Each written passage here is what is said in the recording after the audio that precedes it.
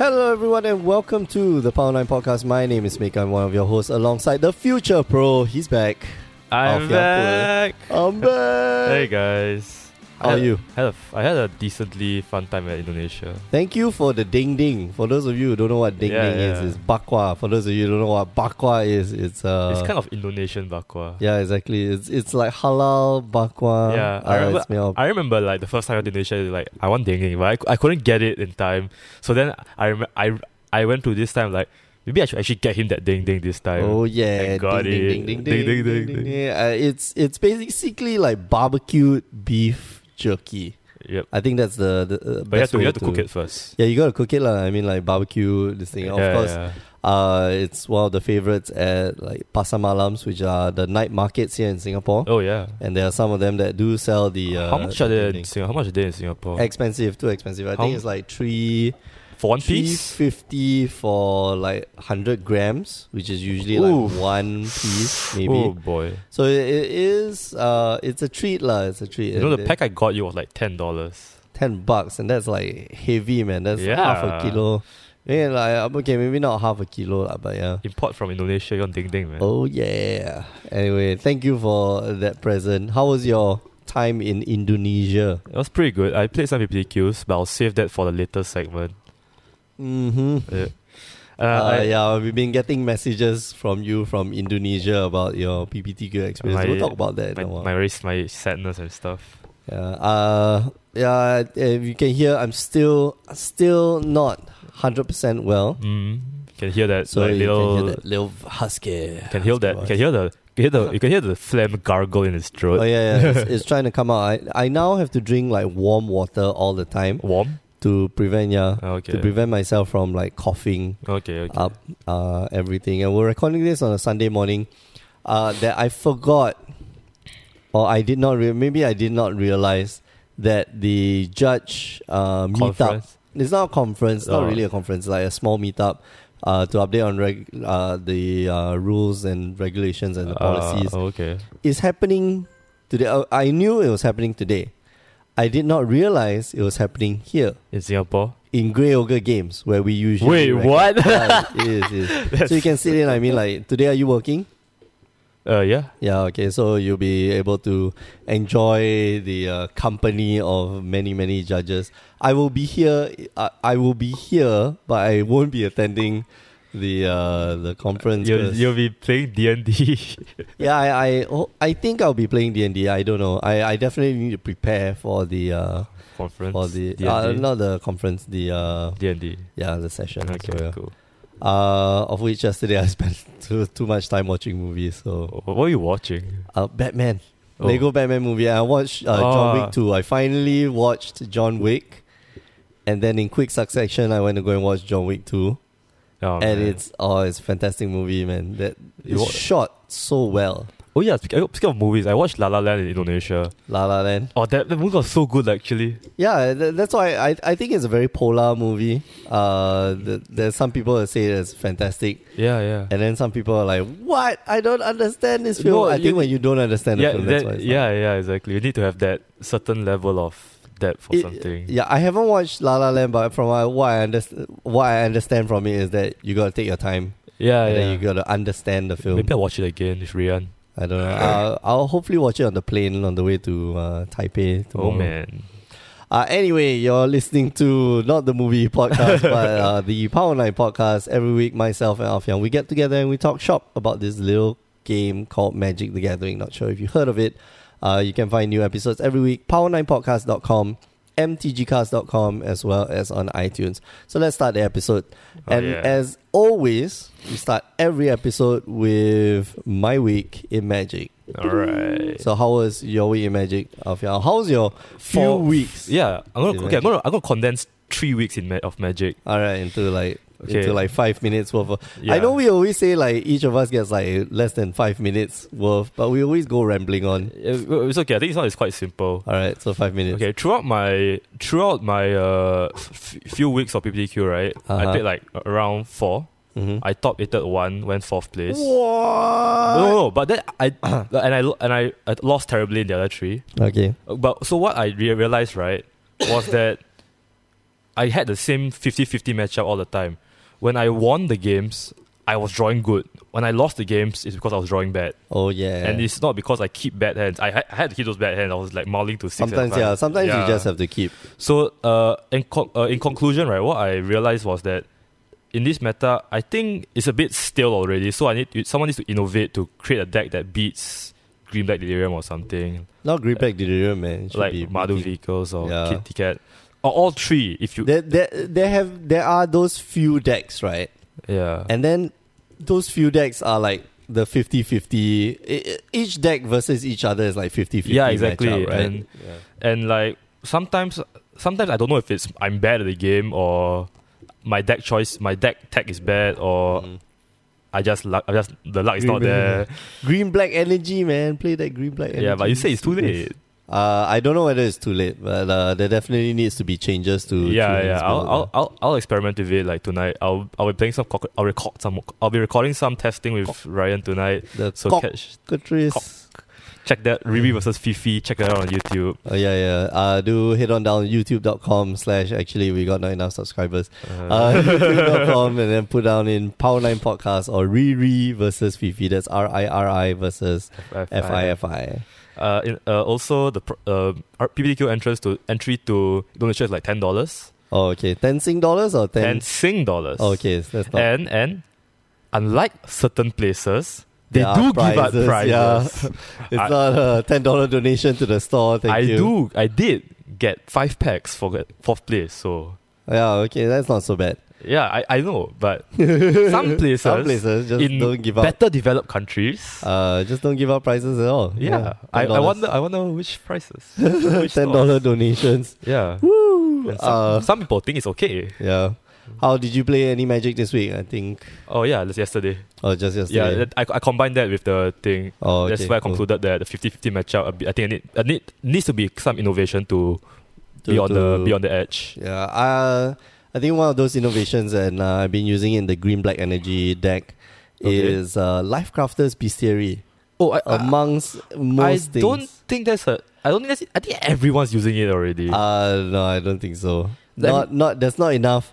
So they use it in the sideboard. I think you use it in the main board. Yeah, one in the main board and then 2 more in the sideboard. That's spicy. Combat. 3 in total? Yeah, 3 in total. Oh man. It is super good against just control decks and decks that have a lot of removal. So the thing about the deck, and then I probably like shifting into my week in Magic, I suppose. The thing about that deck or the Green Black Energy deck is that you have X amount of threats, and that's like there's actually 25. X being creatures. A large number. X being a pretty large number lah. And that Lifecrafter's Bestiary just helps you draw into more threats because that person is going to have X number of removal. Okay. And then, like the Green Black Delirium, has X number of removal. And then the Kitty Cat deck has X number of removal. Okay, but what if you consistently trade 1 for 1, right? Then they do a combo. What are you going to do about that? Yeah, for the combo matchup, I think the Lifecrafter's Bestiary goes out. Because for that combo matchup, like, if you're on the draw, and if you're on the play, like, you just have to be aggressive. Okay. And then just keep the right types of removal, and that's it. So it's kind of... Okay, yeah. Another thing I learned, right, from playing against Kitty Cat matchup, I was advised this from one of my new friends at this new shop I went to. It's Mishra called... Workshop? No, it's a new shop. It's called The Cube KGD. The Cube KG, okay. My friend Michael Giulianto. Okay. Also shout out to the Cube KGD's owner, Wendra Kamatjaja.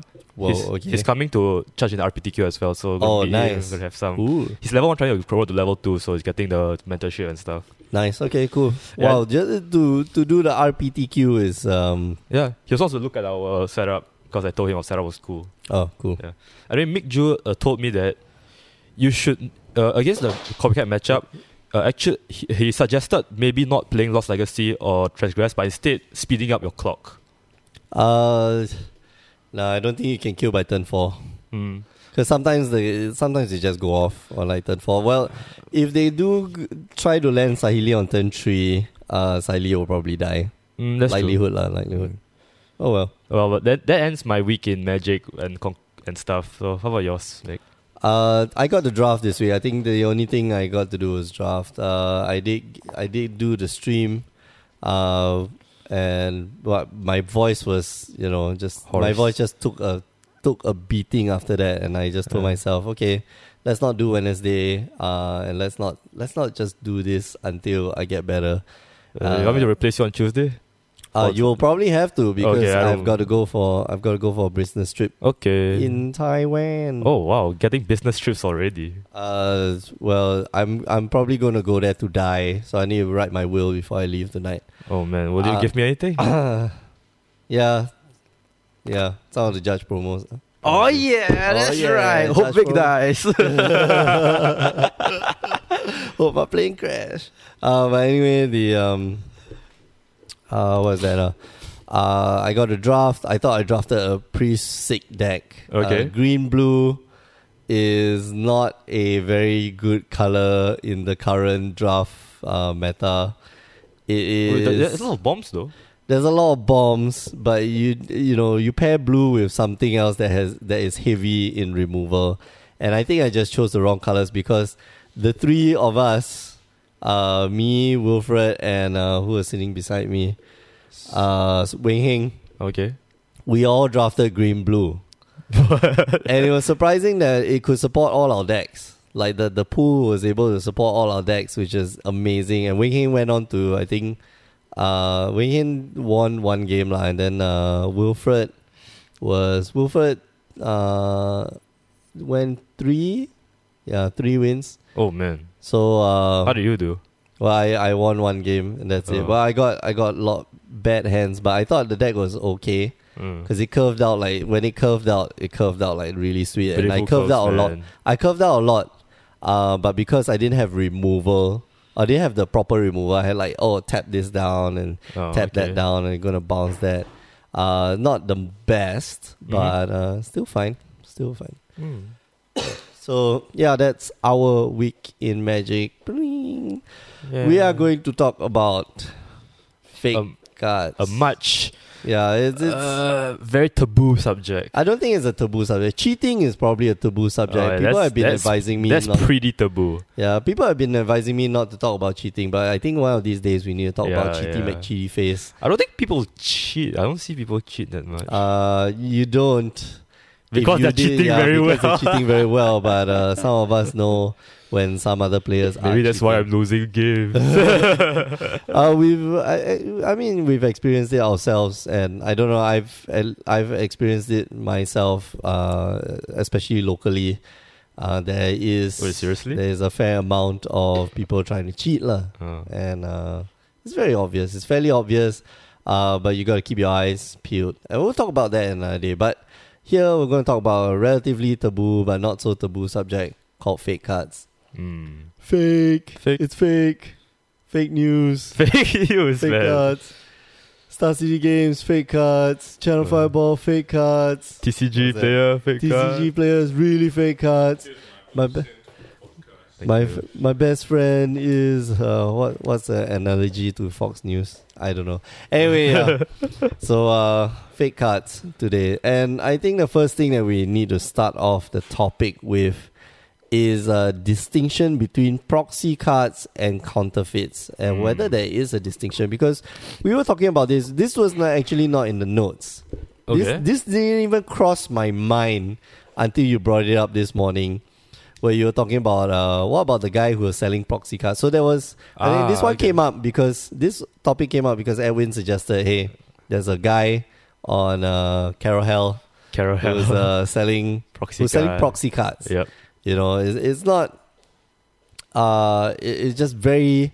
I won't say it's high quality because I don't think it passes the light test. I also don't think it passes the inspection under a loop.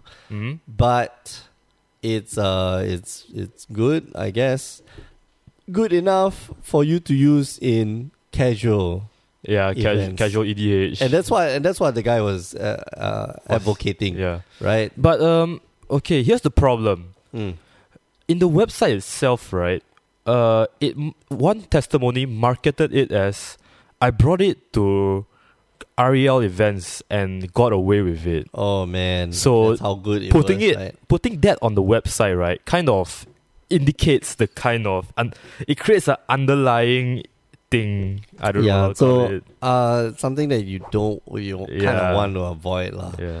But anyway, so we want to make a definition between the proxy and the counterfeit. So counterfeits are basically those that are produced en masse by somebody. So there's obviously there's a lot of rumors, bulk production, that in China that they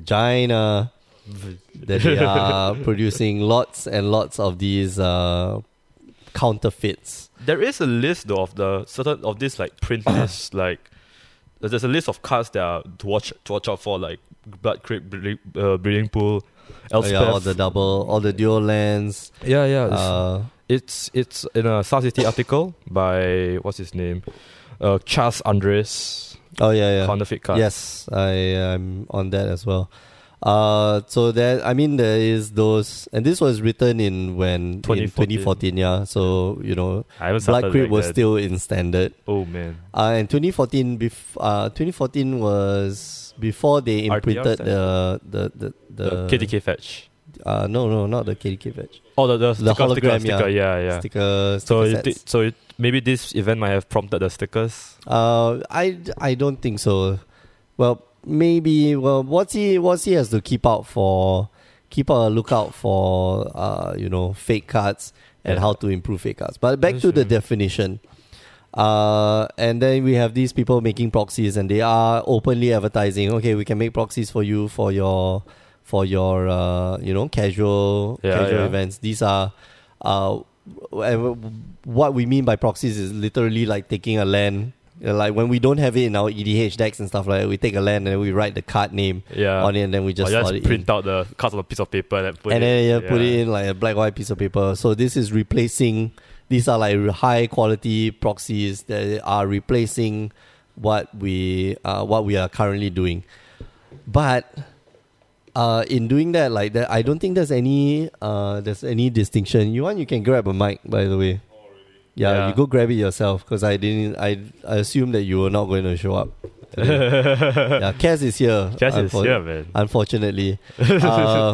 So there's number one thing when it comes to like proxies, when it comes to basically reprints, physical representations of cards, and that is the stealing of IP. So stealing of intellectual property. There's also trademark infringement. There's damages. Okay, and damages, what we mean by damages in terms of defamation, and definitely in trust. So when the quality of the card is no good, you kind of start to mistrust certain sources. Yeah, exactly. And if, let's say, a store sells you a fake card without knowing it's a fake card, and then that damages the reputation of the store. And then, of course, there's monetary gain on top of all of this. So, is there really a distinction between proxy cards and counterfeits? I don't think there should be. They are still counterfeits. They are still representations of the original card, but not the original card. I think proxy cards, right, has a more innocent tone to it, as you intend for it for other people to know that it's a proxy card. But that's why like somebody's telling you this is a real fake. Yeah, this is fake. I think it's more to the extent of how good the fake is, right? Yeah. Like, so I don't think so. So I believe like most people, their intent they do their own printing to do proxies. They're usually not for sales. It's more like, hey, I have a high definition printer. I can print something that looks nice and looks real for our casual play. Yep. The question then is this person's intent for his own use and his friend's use, or is he doing it for monetary gain? And I think that's the definition, the line between being an actual proxy and actually marketing fake cards away, right? No, but at the end of the day, they're still selling the proxies. Yeah, so that's where it comes in. So if there's monetary gain, then even if you call it a proxy, then by all means, it is an infringement on intellectual rights by Wizards of the Coast, right? Correct, for their property. So this is a counterfeit. Like, I won't say we should not be distinguishing between counterfeit and proxy cards. Yeah. Probably just like you were mentioning, whether we are going to make money out, whether the person who is printing these cards are going to make money out of these cards, and lo and behold, you shouldn't, because that's not your intellectual property. And for one, you don't support your LGS by creating proxies, because if you can proxy a whole 100 card EDH deck, then what? As the LGS, what's the use of the LGS and having products for actually sales, and what's the point of us sorting inventory? We'll talk about that in a while. Definition aside, we're going to talk about the impact. I suppose there are two main articles that we're drawing out from. One is a Reddit post, which is the analysis of potential impact of Chinese counterfeit MTG cards, and that was an article about 3 years ago. Mm-hmm. And there's one on Board Game Geek, which is something that I definitely want to contest. And the last article, of course, is the Shaz Andres article on Star City Games. I'm going to link all the... I'm going to put the link of all the Give websites. Us the TLDR, baby. Of all 3 articles. Actually, the TLDR is... fake cards are bad, but for different reasons. Yeah, for very different reasons. What is it? Okay, so all of the articles tell us that the fakes are very good. The fakes are hard to distinguish. They're very convincing fakes. They're very convincing. The what you call it? The print is correct. Mm-hmm. The spacing, the font, the kerning, whatever have you. They're not those kiddie Pokemon counterfeit cards you had back in the day. Exactly. The sticker, right? You like the holofoil sticker you peel off, stick on your fridge. The finish is correct, and last but not least, of course, the blue paper is inside the card. And what do we mean by blue paper is that there is a tear test, but the tear test does not really. Have you seen a Raging Ravine though? Oh yeah. So that no longer counts, by the way. What's that? Basically, Ben tore had a fake Raging. Was it Joe? No, so Mark bought a collection, and there was a Chinese Raging Ravine. Mm-hmm. So it felt like it passed every test, and Joe was convinced it was fake, or else Mark was still on the line. So we decided to, this is fine, do a tear test. And there was the blue line. And we realized that actually where we spotted the details of it being a fake was actually within the subtype, the archetype border. There's small white dots along the border where normal cards, these cards do not have these borders. Okay. Yeah, so the tear test apparently doesn't work anymore. Well, the tear test is a bogus test anyway, I think. I think it's... At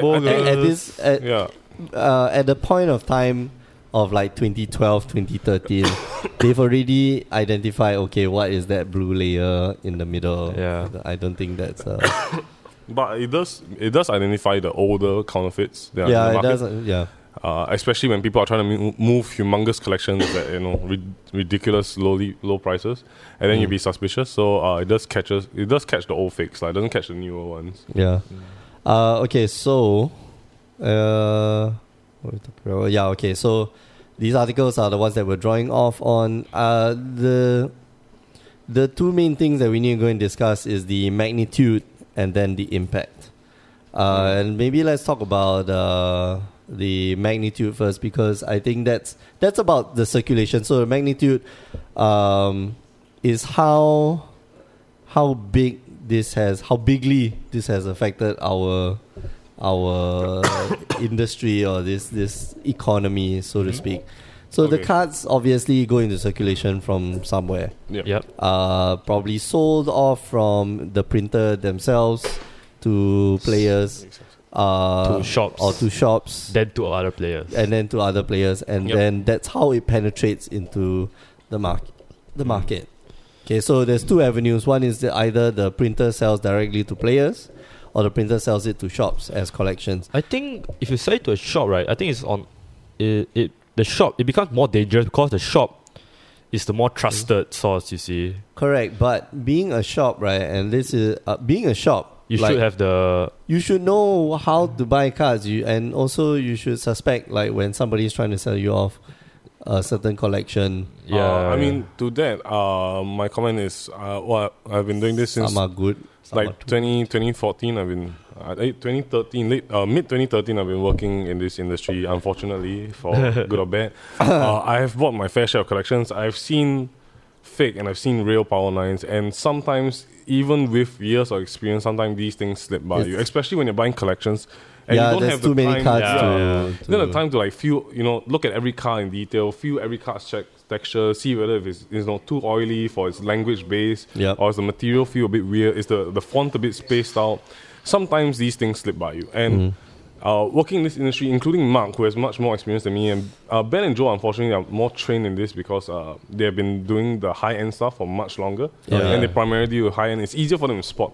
But newer fakes, like the Raging Ravine that we were just talking about, those are really good, man. They are really good fakes, and it bypasses even the people with the most experience, the people that I know with decent amount of experience.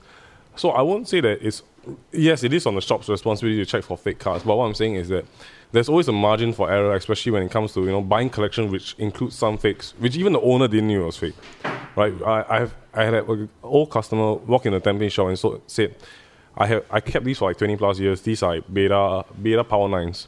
I looked at it, it passed all the tests. Then when I passed it to Mark, it's like, nope, this thing feels weird. It's definitely a fake. And through thorough testing, it was actually fake. What was the other thorough testing? Do you do you check it under a loop? So we didn't have a loop at that point of time because they were doing an event and I was playing a Tampines shop. I didn't have it. But it passed the light test. It passed, no bend test, no tear test, because beta Power 9s. Shit. But when it passed the light test and the font looks correct, and I even referenced it online. Oh, yeah. And it passed my judgment. And I was scrutinizing it really hardly. That becomes dangerous. It becomes dangerous because even the owners of the cards didn't, and this was 20 years back, so even the owners didn't know. They just left it in the box somewhere, assumed it was real, and then like one day they cashed out. So you get what I mean? When even the owners can't tell it's real and they pass it off. Well, the owners usually the owners won't know. The people who get duped won't know lah. But that's the thing. Like as store owners, or as people who run stores, I think when you sell it to the stores, it is of course their responsibility to know whether the card is fake or not. And sometimes it does pass through, and that's when like some of the cards get into circulation. Yes, correct. Of course, it stops somewhere. It has to stop somewhere because shops don't just sell to players. Shops also sell to other shops and so forth and so on. And when they do inspect, so it does go through a lot of eyes. So that's why I think this avenue of getting the cards out is getting these cards into circulation. This is where there is a bit of a I wouldn't be worried too much lah. At some point, the buck does stop. If it passes one shop, it might not pass another shop, or it might not pass this thing. Players, I don't think players, except with the exception of Power 9s, I don't think players come in. Actually, you'd be wrong. So I have a personal friend, Teng Wei. You all might know him. He plays like a fair bit of modern. Okay. So I think once upon a time, he did tell me that he has a set of like fake goifs. I asked him like, how do you know it's fake? So he told me he went through all the tests and stuff. So I told him like, so why are you still playing with it and keeping with it? He said that it's a reminder. This is almost a quote. He said if you don't get caught and it's fully sleeved, no one can tell it's a fake or not. You just play with it anyway. That's true. Because the money is spent. So my 2 cents that I passed to Alfin because I thought I wasn't having the mic is, without reading the articles, that's the economic side. Is are players making a conscious decision to buy fake cards even though they know it's not legal? So that's the other. Right? Yeah. So because in the end, the market, the economic damage that comes from fakes and counterfeit goods, in the same as normal economies such as Singapore or America, all comes with consumer decisions, right? Yeah. So if we all decide that that buying fakes is more worth it than buying real cards from boosters and stuff, getting it from other players, then yes, of course there'll be severe damage, and we can see the rippling effect of it. My question is, I didn't do that much research. I only did like the baseline economic side of it. So how extensive is this damage? Can we have a card that exemplifies this problem? So the scenario that you're highlighting, right, is where the buck stops. Yep. This card doesn't go out. This person, okay, so a person who knows that they're buying fakes, these proxies that we're going to call them, who is going to use them in tournaments or like casual play and stuff like that. And if they know that if they get caught, there's consequences, but they still use it.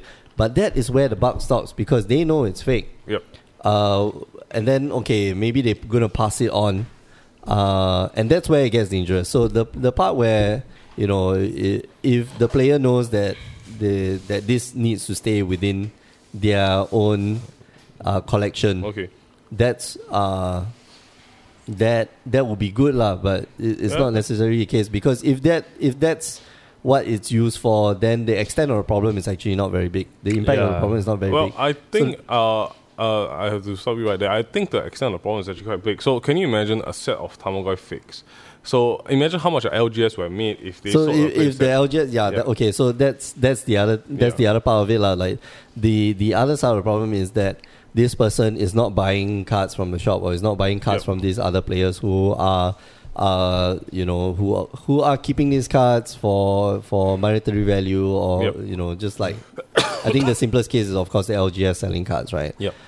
So that's the other part. That's the other side of it. I think that's the we'll talk about the impact lah. We're still talking about magnitude. Yeah. Mm-hmm. So and then of course the third one is that the printer, or the other case is that the printer sells directly to players. Yes, correct. As what we're seeing in Carol Hell and shit like that. Yeah. And well, if the players know that they're buying fakes, that's good because they buy it for a purpose. Yep. They buy it for a very specific purpose. I want to assume that everybody is who does know that it's fake. Just wants it for personal usage. Yeah, either for personal usage or like in a group usage. Yeah. Okay. We don't talk about the impact. So the bug really just stops there. Yeah. The problem is when this person like buys, let's say in bulk. Yep. Okay. And then then you start selling it out, or start circulating the rest of the market, right? That's where the problem is. So we don't know. I mean, we will never know how.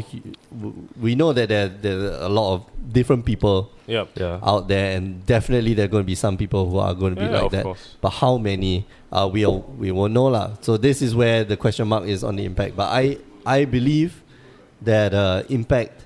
The magnitude wise. Yeah, magnitude wise, it is moderate to small because the few scenarios in which you can get these cards into circulation don't make sense.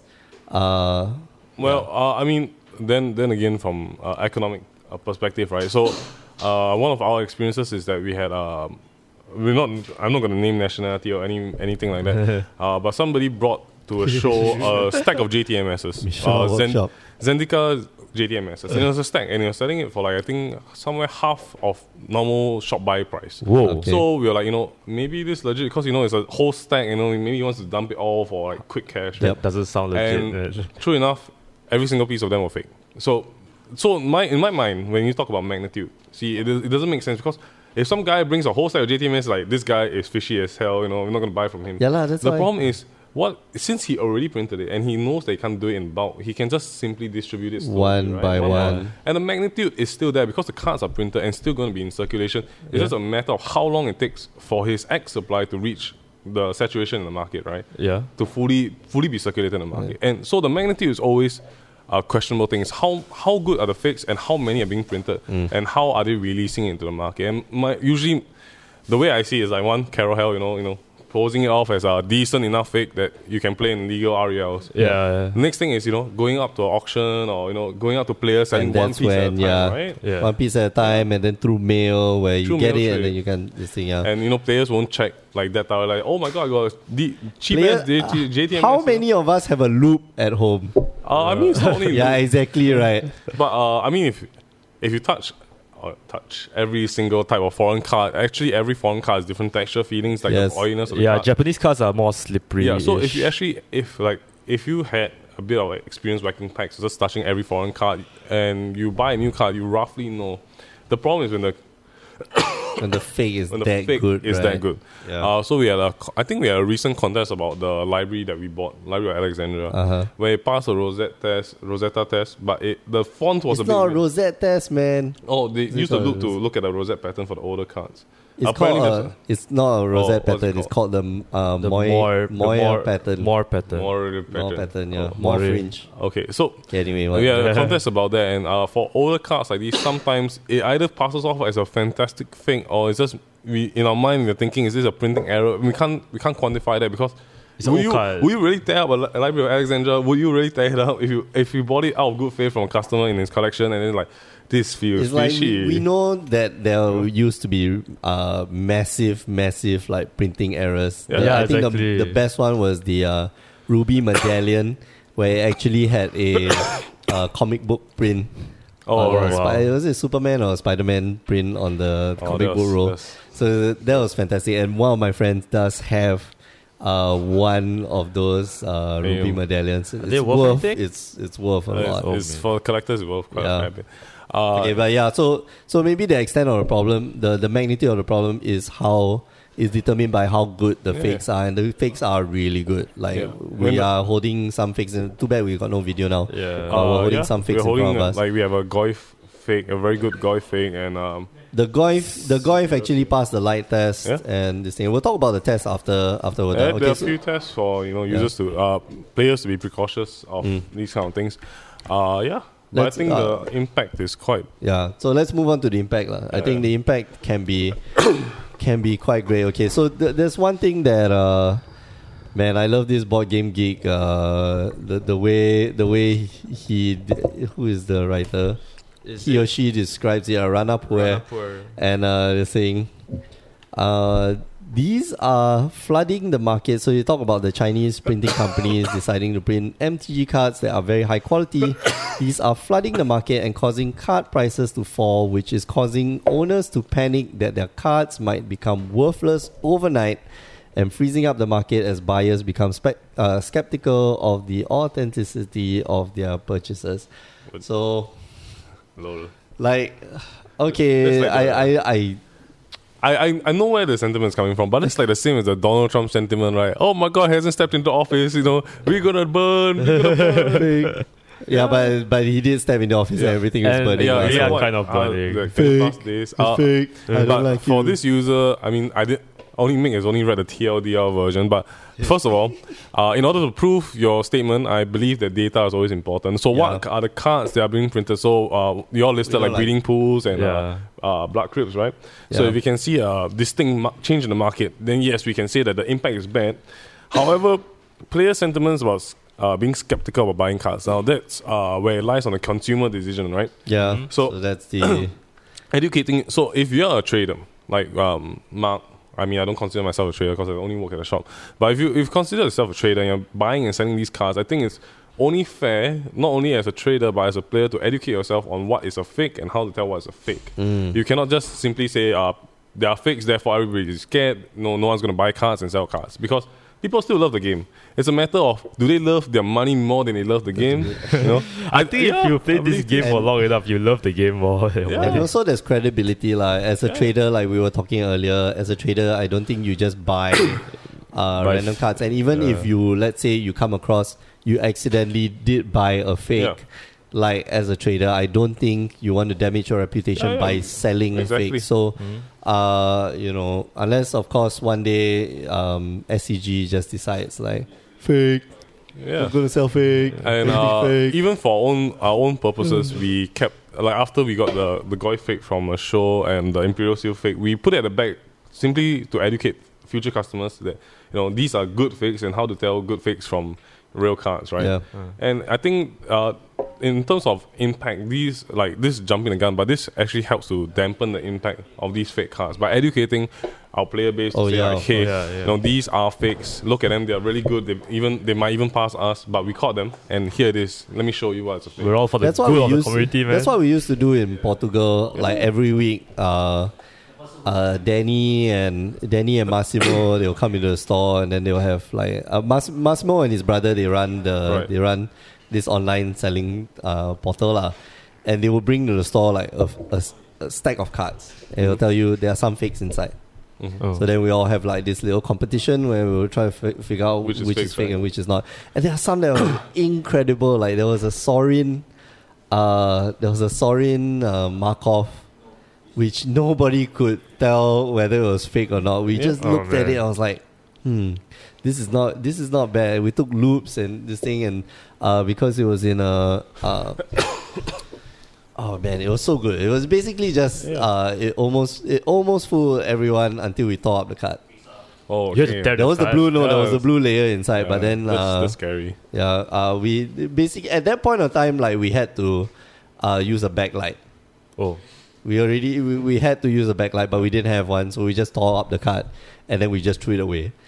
Not tear up the card to go and figure out whether it's fake or not. Just to get rid of it. To get rid of it, yeah. Because it's too good. It's just too good. Like, we were all divided on whether the card was fake or not. Yeah. So the impact of it, is, if there's moderate impact, okay. So let's say, for legacy, and the impact is it's at very different stages. So in standard, like, the impact of fake cards, I think, is very low because the circulation of cards are extremely high. The supply of cards is extremely high. When it comes to legacy, I think it's got, and I do agree with the article, it's got moderate impact. Not a lot of people are playing legacy. When we talk about dual lands, it's actually easier to figure out the old cards than new cards. The new cards, when I talk about new cards, like the modern cards, it's harder to tell, I think, fakes for modern cards than it is to tell fakes for really old cards. Especially when you talk about, let's say, like Library of Alexandria. The minute you pick it up, and the other day when we bought a collection from Stronghold Tempest, when you pick up the card, the texture is very unique. The texture is very unique, and when you keep a card that long, right? Oh yeah. It tends to develop a different texture from the cards nowadays, and it's very. I won't say it's impossible to replicate, but it is. It's just different, and it's easier to tell. And I don't know whether it's true, but Mark can smell cards. Yeah, the cards. There's a smell. There's actually a smell to it, which is damn strange. But and it's very easy to tell with a loop, I think, for older cards. So the highest impact is where it is actually in modern. And I do agree with this article, the Reddit article. Okay. Because we're looking at the Tarmogoyf in front of us. It almost passed the light test. It almost passed the light test. I think if you didn't have a card for a comparison, it passes the light test. Yeah, it even passes the texture. It's just the texture. Is a bit, the color's a bit off. It's a bit. That's it. Looks light. We need a loop I need a loop to determine, and if there is the moire, the rosette pattern then it really is. I don't doubt that there is no blue layer inside. To be frank, I think one of my Verdant Catacombs feels like a fake. Feels like a fake. But I've never gone and tested it because I play so little. But go get a loop. And but once again, Ben sold it to me, so hopefully, Ben didn't dig me. But I don't think he will. I think as a joke, like, maybe, 20 years down the road, he'll tell you, hey, you know what? I owe you one Verdant Catacombs because the one I sold you was a real fake. So, about impact-wise, about counterfeit cards, like mirroring just economic theory. And the closest thing that we can compare it to is actually an internal game economic market system called Team Fortress 2. So Team Fortress 2 had blue chip trades. The keys they can buy off the store, earbuds, the Bills hat, they're all worth like a static currency. And they fluctuate only when the market determines that the price is a bit lower. So what happened is, I think a period of time where people just flooded the market with dupes. The problem was that this is the real issue. When consumers decide that it's okay to deal with dupes because they might get extra value out of their one-time transaction, and bump up their status economically. And I say my inventory was worth $100 in fakes, but if it was real, it'd be like maybe $300. But now I bumped it all off, and now I got $300 of real inventory. You know what I mean? I think the impact really lies with consumer decision, because if we all as a community decide not to buy fakes, and the fakes are taboo, it'll be okay, because but it also depends on the price of the cards. You see, we talk about Tarmogoyfs, and Tarmogoyfs are like $100 a piece. Yes, so when we talk about like the real impact is that, and the reason why modern has the highest impact, because the cards are goddamn expensive, and sometimes if we don't know, it's bad. Yeah, when we don't know, if we know and we still do it, and players, what you're saying, players still do it. Players still sell the cards, even when they know. That's when it's really, really bad. And that's when the impact, the highest impact. I think to be fair, those people who don't know, they are selling off their cards and they are fakes. And they're really good fakes. And they're just selling out without knowing they're fakes, then it's a mistake, blindside mistake, because you didn't know either. You probably bought it the real card's value. Yeah. Right? Yeah. So I'm going to give myself a pass on these people, including my Verdant Catacombs, and say hey, you know what? This was really good, man. It's an honest mistake. But if you're making a conscious decision to buy fakes, for those of you who don't know, Niat is the heart of it. Yeah. If you make a conscious decision to buy fakes and then sell fakes and trade fakes for monetary value, then you are a problem. Because you are simply trying to gain value off, poor unknowing players of the game, right? Straight up deception. So the thing about impact is, yes, I think that Modern, for one, we can say that all the card prices are incredibly insane. Look at Ancestral Visions. Look at, Cryptic Command have all been a drop because, Modern Master Trees. But cards that are not speculated for reprints are insane in price. And I can sort of understand that, if you want to buy it, but you don't have the cash, you're a teenager, you're schooling, you don't work, it's very hard to afford these cards. And you might choose to buy fakes. My real gripe with this is that if you really like the game that much, and you really want to play, why don't you make some friends? Why don't you borrow the cards? Why don't you, ask the shop if they can lend you the card? Why go through all the trouble to encourage fakes, all right? So, because without people making a conscious decision without choose demand, fakes, there'll be there'll be no impact at all, right? Yeah. So, I think that impact-wise, I can understand Modern. And Legacy is a bit harder to fake because the old cards are very unique. Yeah. And with the exception of very few cards, there are not that many printing errors of a variety of types, right? Like spacing-wise, font-wise, border-wise, roundness of the card edge. So, Modern I can understand because those are the easiest to fake off. There was no uniqueness. Now we can pass the light test, can pass the blue paper test, the tear test. That was hard. Yeah. So I can understand why, but my real gripe is don't do it consciously. If you don't know it, it's just an honest mistake. Don't circulate it. Keep it with you, and when you got the money, buy the real ones. Because I think that if somebody calls you out on using a fake card in a competitive RL, that's going to be terrible. I think you die. No, it's an immediate ban. Yeah. If you, so there will be some investigation called if you knowingly use it as a fake, then there is immediate disqualification. Holy moly! Okay, that's quite further, bad, it will be further. Like if we do discover that you are using it intentionally, right? The likelihood that you will be buy the card and you use it. Disqualified and further maybe not banned but what was that? Suspended. Wow, that's still bad. Right? That's still bad. That's kind of banned. There's a story about this guy who bought an entire Modern deck and brought it for a GP, and then found out it was fake. Oh I remember that one. And then he and his friend got DQ'd from the event. They got refunded. They had to leave the event, but they got refunded for the event because they didn't know that deck was fake. So. And the reason why he knew this other guy's deck was fake was because he lent the other guy the deck. So they bought two whole Modern decks. This guy bought two whole Modern decks for the GP itself, lent it to his friend, and both of them ended up not having to play the tournament at all. Because they were suspected. Well, at least they didn't get banned, right?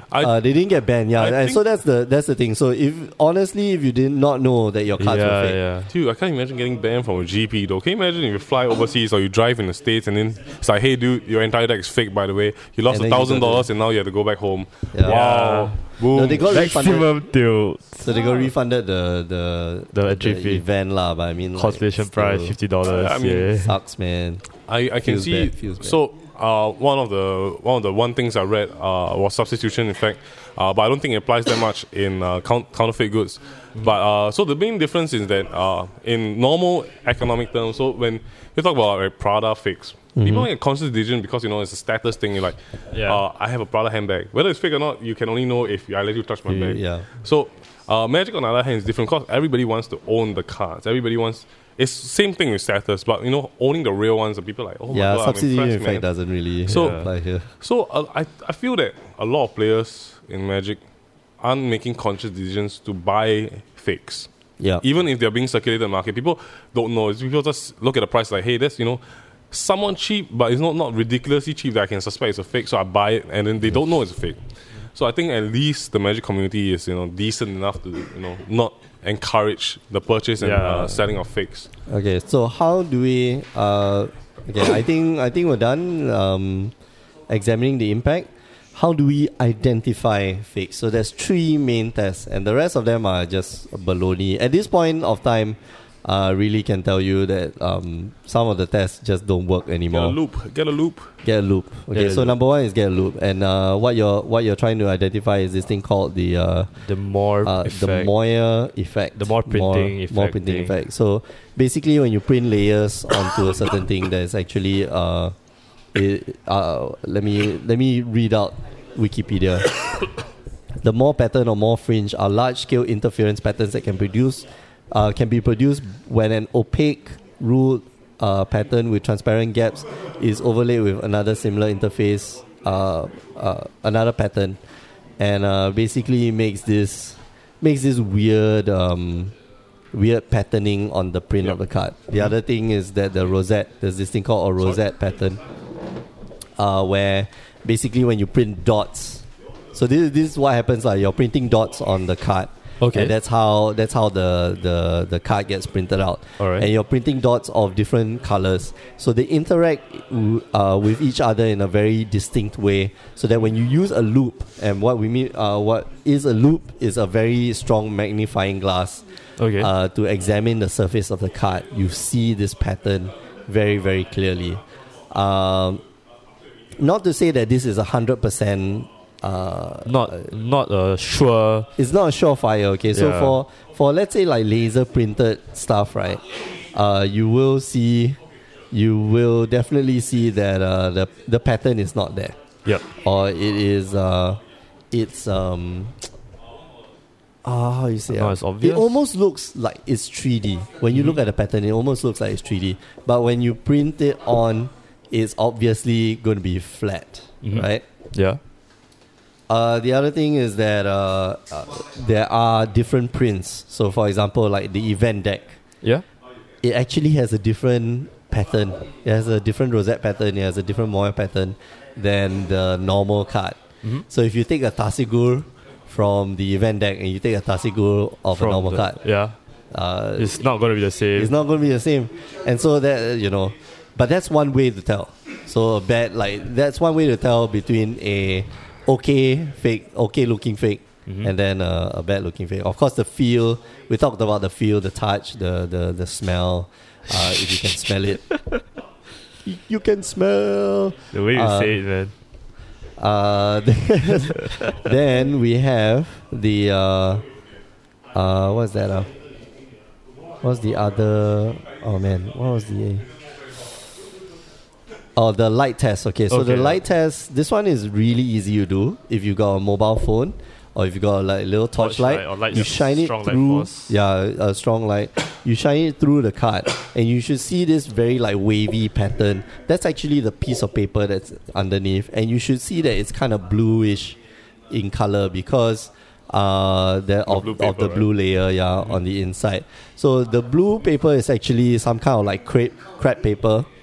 It's kind of wrinkly and stuff like that. So when you shine it through, you'll be able to see. The card is quite translucent. Yes. And all the print on the card is almost translucent, so it'll go right through. You can ignore the blue color as well. I think one of the main things is also about thickness of the card, because it does indicate how much light passes through the card. Yep. The best thing to do in the light test is to have a comparison of several cards of their generation. So if you buy a Ravnica Overgrown Tomb, try to get a Ravnica Common or Uncommon or Rare and compare it to the same level, because different generation of cards might have different amount of lights passing through. Correct. Thickness as well. Yeah, because the print quality, I mean, we did mention this. They do change the printing, they do change the printing process a bit. From set to set. So that's the best way to use a light test, which is why we were saying in the blind, this Tarmogoyf that we're holding here will pass the light test, because it does look like what I remember most cards looking like. We have an Imperial Seal here that totally fails the light test because the lines are all vertical. Yeah, but the card itself, when I look at the Imperial Seal, and you feel the card, right? I feel the card. It doesn't feel and look like a fake. Only when I do the light test, it's like, okay, it's like obvious. This is like some fishy stuff. Of course, feeling the thickness with just your hand is something like feels legit. Yeah, it's something only people who have been doing it for many years can be able to tell the sense of touch. Yeah. Okay, then the last way to tell is actually to use a black light. Black that exists? Oh, man, I don't know. UV light. I'm not gonna use UV light is very difficult. I wouldn't say, UV light is like almost a determining thing. But if you use a backlight, man, what if you see like white spots all over the car, man? It'll scar you for the rest of your life. Then you also don't want to buy the card. Okay, so using a backlight, right, you can tell that the corners of the cards, especially the edge of the card, it doesn't have any markings. Yeah. These markings are actually created by the cut. And like it's part of the card itself. For a fake, it's relatively easy to tell. There's a lot of apparently these cards are treated after they are printed. So for a fake, it's not usually treated. So you can actually see that there's a cut line at the side. So it's kind of like whitish on the sides. This also is not foolproof because sometimes the card is relatively damaged and you will see the white on the sides of the card. But in combination, all these three tests will help you identify if it is a proper card. The worrying part, though, is how long is it? Would it be the possibility of these counterfeit printing companies? Will they be able to completely make a perfect counterfeit? Like, is it possible? Will they do it in the future? I think they can. I think already we're almost heading to a point where it's almost a perfect counterfeit. We're looking at some that are really, really very good already. Yeah. It's really hard to tell. Mm-hmm. Yeah. So, that's the bottom line. But that's really how it's going to roll out. That's when Trump gets elected. Fake. I'm going to give you fake cards. The China. China fakes. Vagina. All right. We're going to call it an episode. Because they're going to start the judge conference very, very soon. Mini conference. The mini conference. So it's not really a mini conference. It's a policy and rules update. Do I get a judge foil? No, you don't get judge foils. Oh, I wanted one.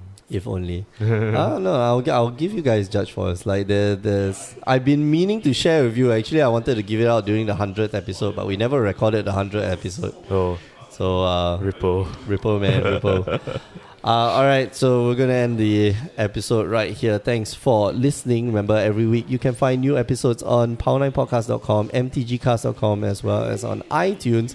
And if you're on YouTube, I started uploading the videos again. So you can start finding episode 100 on. We took a break for like 5 episodes. Episode 95 is not even there. So it's okay. But we'll record an episode 100 one of these days. Anyway, so delayed episode 100. Massively delayed episode 100. So what was I saying? Yeah, you can find us on YouTube. Just type in there Power9 Podcast. You can also find us on Facebook, facebook.com/Power9 Podcast. You can find us on Instagram at Power9 Podcast and then Twitter at Power9 Podcast. The 9 is a number 9. Hey, finally, you're back. Did it. Last but not least, you can find myself on Twitter at The Asian Judge. You can find Alfian at Scription YN? No, just Scription. Alright, okay. Stop changing your Twitter handle, man. Yeah, sorry. Everybody's like, is it Scription YN? Is it Alfian Poon? Just look at Alfian Poon, you'll get it. That name doesn't change. I don't know. I don't know. Who knows, man? Yeah. You can look for me in Final Fantasy 14. My name is Alfina. Alfina. What else was I going to say? You can also find us on Twitch, twitch.tv/TheAsianJudge, twitch.tv/Grey Ogre Games every Tuesday nights, every Wednesday nights. We have we cover people, weekday tournaments, and sometimes the weekends. We have those other tournaments too. Oh yeah, like the RPTQ that's coming up, guys. You gotta watch that, man. I think I'm going to just play the last LCQ for the RPTQ. Oh yeah, I have no confidence anymore. I have zero confidence. I legitimately have no confidence in myself anymore. So Yay. maybe I'll just bring a stupid jank that like blue-red machine gun that doesn't work anymore. Yeah. Oh, well, I still think the Grixis machine gun works. I'm still trying to build like Mega Jank, the Strum Dum Dum Strum deck. Actually, I saw a decent Strum, the Strum paradoxical outcome deck in Indonesia. Oh yeah, that was paradoxical outcome. Oh no. I'm thinking Indomitable. I'm thinking Indomitable. What? Yep. Oh boy. Strum's expertise and Indomitable. Indomitable creativity. Yeah, that's the one. Boy. Good stuff. Oh boy. Good stuff. Cannot bluff. Right, got some bluff. Got bluff. We're gonna call it a day. Thanks for listening. We'll catch you guys next week. So for myself and Alfian, we're signing out. Ciao. Ciao.